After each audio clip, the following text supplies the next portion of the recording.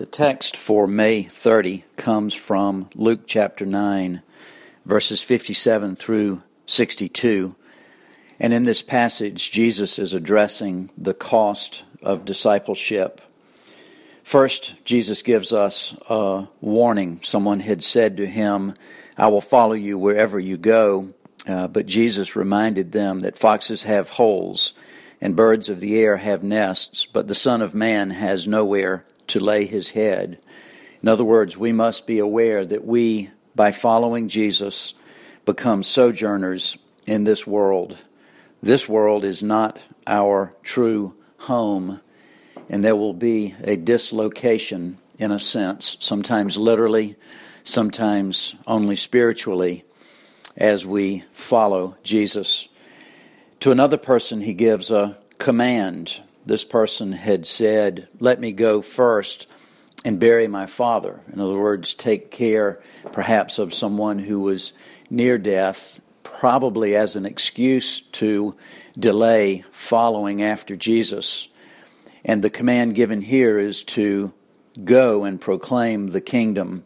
In other words, we must make this a priority. We must let nothing stop us from following Jesus today. And then to a third person, when he calls on them to follow, they say, "First, I will follow you, but let me say farewell to those at home." Again, probably an excuse, a delay, a desire to turn back to home and maybe not pick up again following after Jesus. And to this one, he says, "No one who puts his hand to the plow and looks back is fit for the kingdom of God." In other words, this is the priority, simply, wholly, to follow after Jesus, wherever he takes us and whatever the cost. Because no matter the cost, it is all more than worthwhile.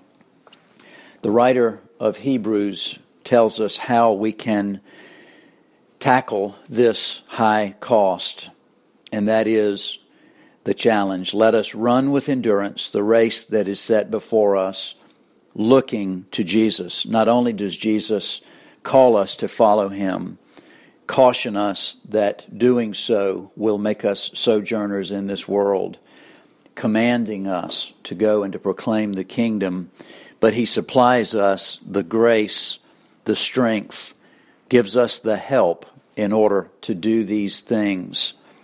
He is both the source of grace and the supplier of all help that we need.